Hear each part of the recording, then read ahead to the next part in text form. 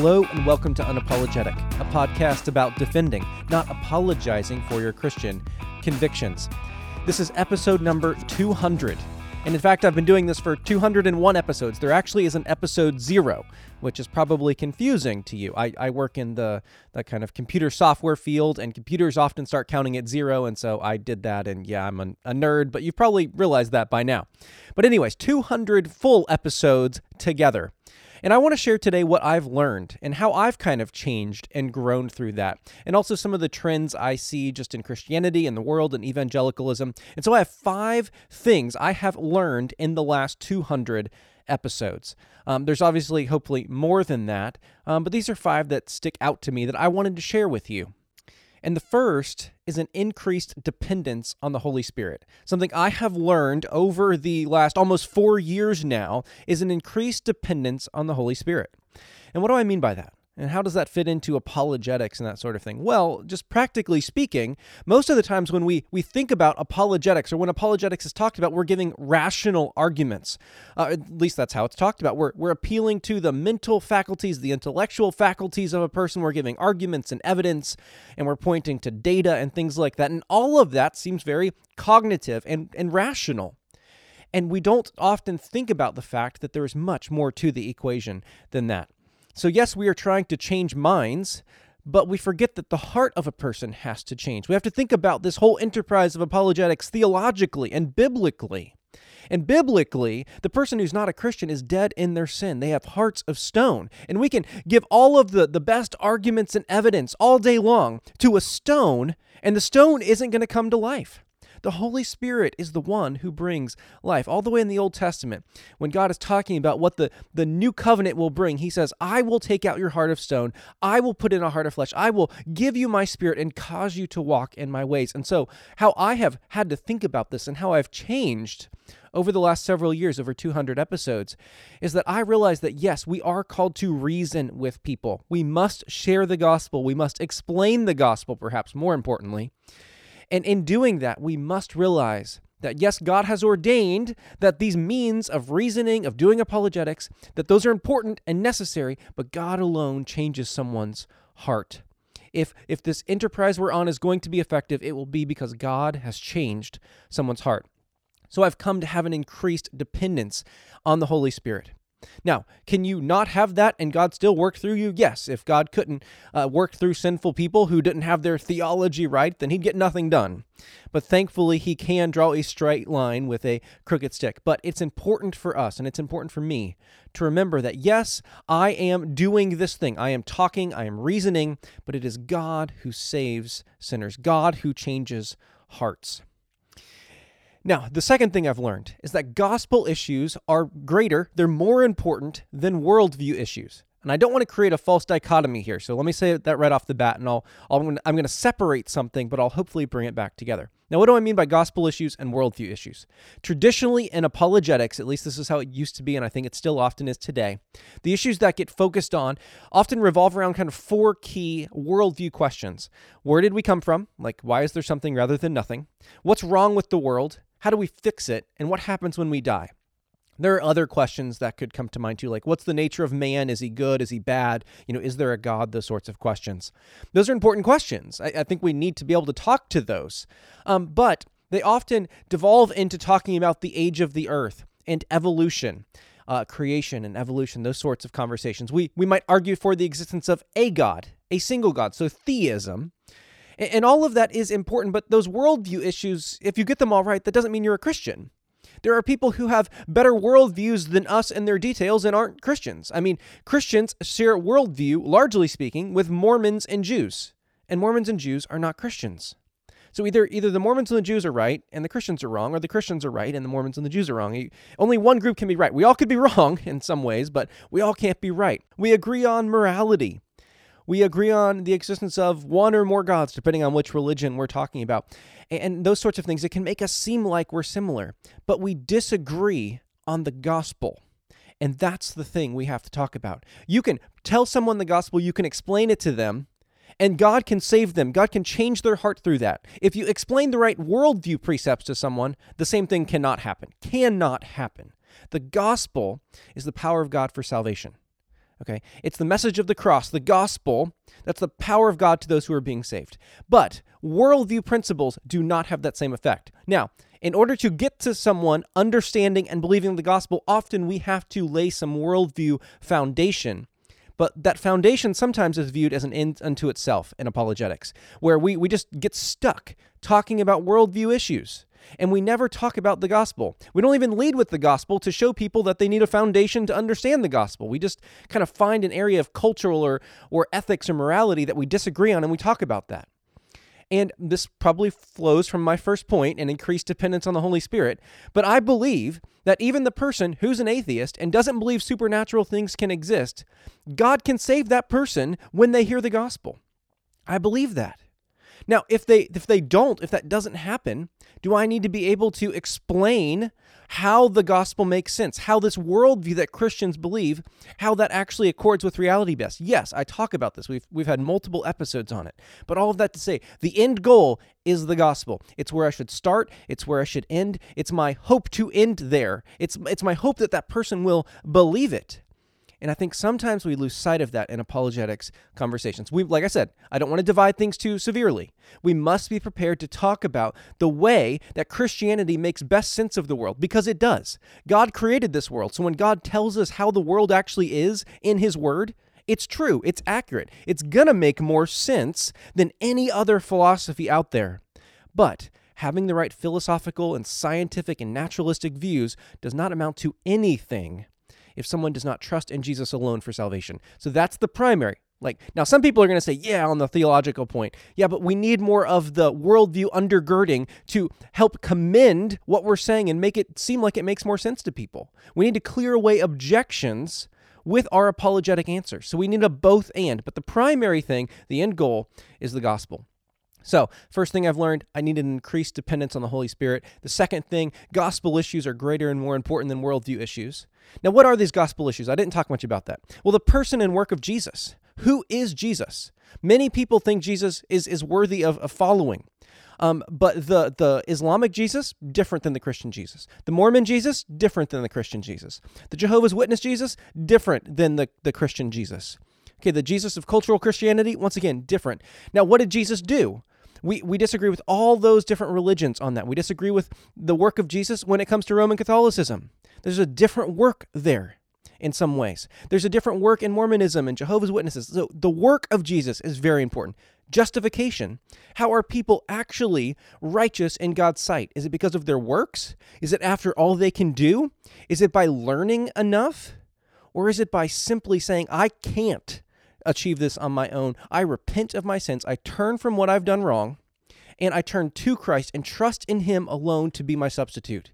That is a central point in what we must be prepared to articulate and defend, and realize that there is a wealth of differences out there on this point. Okay, so we have to be prepared to talk about that. Worldview issues and gospel issues. Gospel issues are more important. The third thing, and this is a short one, I talk a lot less about the age of the earth than I thought I would.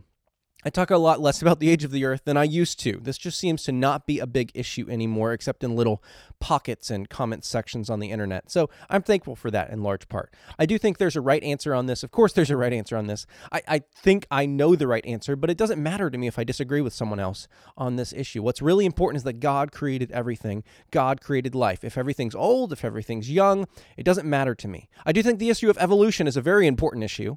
Okay, God says He created life. That does not leave room for a naturalistic, unguided process, okay, that did not have us in mind. And if God did use evolution, then it's not evolution. Okay, you can't have a guided, unguided process. So, but all that to say, the age of the earth question, not an issue, largely speaking, anymore, at least from my vantage point, and I'm thankful for that. Fourth, I've realized over the last 200 episodes and the last 4 years or so that biblical literacy is a huge issue. Biblical literacy is a huge issue. Now, if you're into apologetics, that's great. But in my experience, a lot of people who are into apologetics are not really into the Bible. The Bible is something that other people study. And if apologetics, rightly understood, is giving a defense for the hope we have in Christ Jesus, not our worldview, once again, this goes back to a previous point, and I think we're often very confused on this in apologetic circles. Practically, maybe intellectually we're not, in practice I think we are, but if it is giving an answer for the hope we possess in Christ Jesus, that hope can only be known through the Bible. And so, biblical literacy, understanding the Bible from beginning to end in its genres, in its overarching themes, in its biblical theology, that's really important. And so if you're into apologetics, just let me challenge you, and you don't read your Bible regularly, you don't study the scriptures, what is it you're actually defending? What does your hope rest on? What are you commending to other people if something that is not rooted deeply in the scriptures?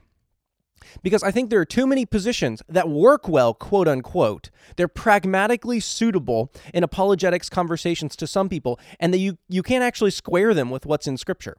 That's deeply disturbing. People will adopt lines of argument to try and convince someone of the truthfulness of Christianity, and yet you can't support it from the Bible, or the Bible directly contradicts it.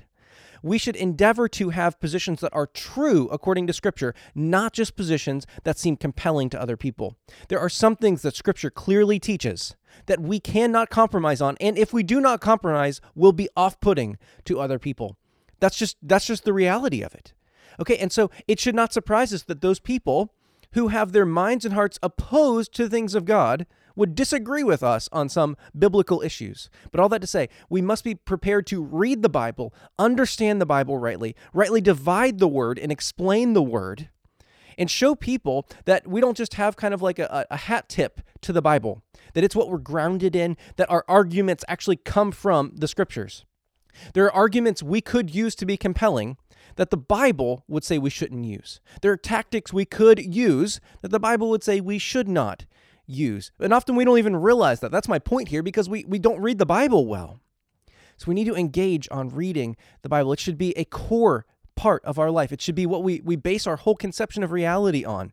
And yet too often we use worldview and theological categories and philosophical categories to make sense of the world at the expense of the Bible and its categories. Now, I'm not trying to divide two things that should be together. Okay, so I'm in favor of theology and apologetics and philosophy and the Bible. But my point is simply, the Bible sometimes seems to get forgotten, or it's what you start with and you move past it. No, it's the beginning, the middle, and the end. We never move on from the Bible. We never want to develop a theology or a philosophy so robust that the Bible doesn't recognize it anymore, or it doesn't fit in the scriptures and doesn't flow from them. So practically what this leads to is there's so much I could talk about. Maybe I'll do a podcast on this. But when I talk about a passage with someone, even if it's a passage I know really well, I always turn to it. I want to make sure that I am getting this passage right. I don't want to simply kind of go from memory, and as the way the brain works, like accessing a memory actually changes that memory. So I want to always go back to the text and make sure that what I'm saying accords with it well. So, biblical literacy is a huge issue. I've realized that over the last 200 episodes. Lastly, biblical sufficiency and authority are current battlegrounds. Now, why do I say that? One reason people are leaving the faith is they refuse to sit under the authority of Scripture when it defines what a man is and what a woman is and how they relate, and that's not an identity that's chosen but given, or what marriage is, or what proper submission to government looks like. Name the issue. People are refusing to submit their lives to that teaching and sit under it. They think they can stand over and judge the Scriptures. And that's not good. And so people actually are leaving churches when that church holds fast to the authority of the Bible. Now, practically speaking, the big battleground for the authority of Scripture was fought a while ago.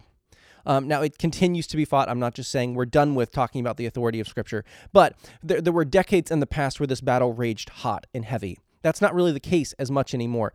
What we're seeing now inside the church, and I've seen this progressively over the last years, is a battle for the sufficiency of Scripture. Do we really believe, 2 Timothy 3:16, that all Scripture is breathed out by God, and it's useful for teaching, instructing, correcting, and reproving, and training in righteousness, so that the workman of God may be capable and equipped for every good work? That passage, largely speaking, when it was written, referred to the Old Testament. Paul was telling Timothy that the Old Testament was sufficient for living a life that was pleasing to God, for every good work. And we have the New Testament now. The prophetic word made more sure. We have more revelation. And so surely what we have is sufficient. And yet what we see time and time again in kind of implicit, in subtle, and sometimes in explicit ways, though, is where the sufficiency of Scripture is jettisoned.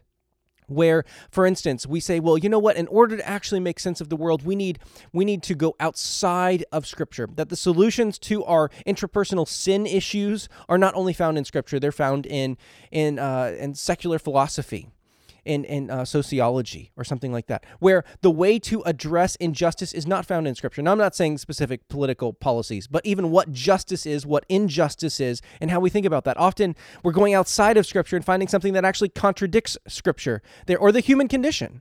Are people basically good? Or are they basically bad? Are we letting our categories there be foreign from Scripture, or do we think we need something from outside of it? And sometimes, when it comes to science, due to wanting, I believe, to be affirmed by those who are respected in their communities, do we need to bring in other scientific theories to explain who we are, how we came to be, where we're going in life, what the issues in life are? Do we need those, or are the Scriptures sufficient to tell us about where we came from? And I don't obviously mean in all the details. I think science is a good tool. Okay, but sometimes what we're doing is we're bringing in whole philosophies which do not fit in Scripture, and then we're adopting them over and above the Scriptures. And that's not something we should do. Is the Bible sufficient? Now, I'm not just saying you and your Bible under a tree. That's not my point. We've talked about this in the past. But there's so much more about each of these I could talk about, and perhaps my brevity here is a liability to actually give the wrong idea, but I hope that won't be the case. But so, just to recap, in 200 episodes, I have realized I need an increased dependence on the Holy Spirit. I've come to realize that for myself, and in the apologetic circles, gospel issues are greater than worldview issues. Both are important, though. For instance, the person and work of Jesus Christ is a core battleground. It's where the fight should be. Third, I talk a lot less about the age of the earth. Thankful for that. Fourth, biblical literacy is a huge issue. Yes, for apologetics, many of the questions that come up as you start talking with someone about Christianity and the Bible, they deal with the Bible. We have to be able to rightly interpret the Scriptures. And fifth, biblical sufficiency and authority are consummate and constant battlegrounds. We cannot give ground there. We must be asking ourselves personally, are we submitting ourselves to the Scriptures? And more than that, do we believe the Scriptures are sufficient, and do we actually live like they are for living a life that's pleasing to God? Well, I hope this has been helpful, and honestly, I hope the last 200 episodes have been helpful to you. I've changed, and for those of you who have stayed with me through this process, I'm thankful. For those of you who have offered feedback and criticism and constructive comments, I am thankful, and I'm looking forward to 200 more, Lord willing. I'll talk with you next week on Unapologetic.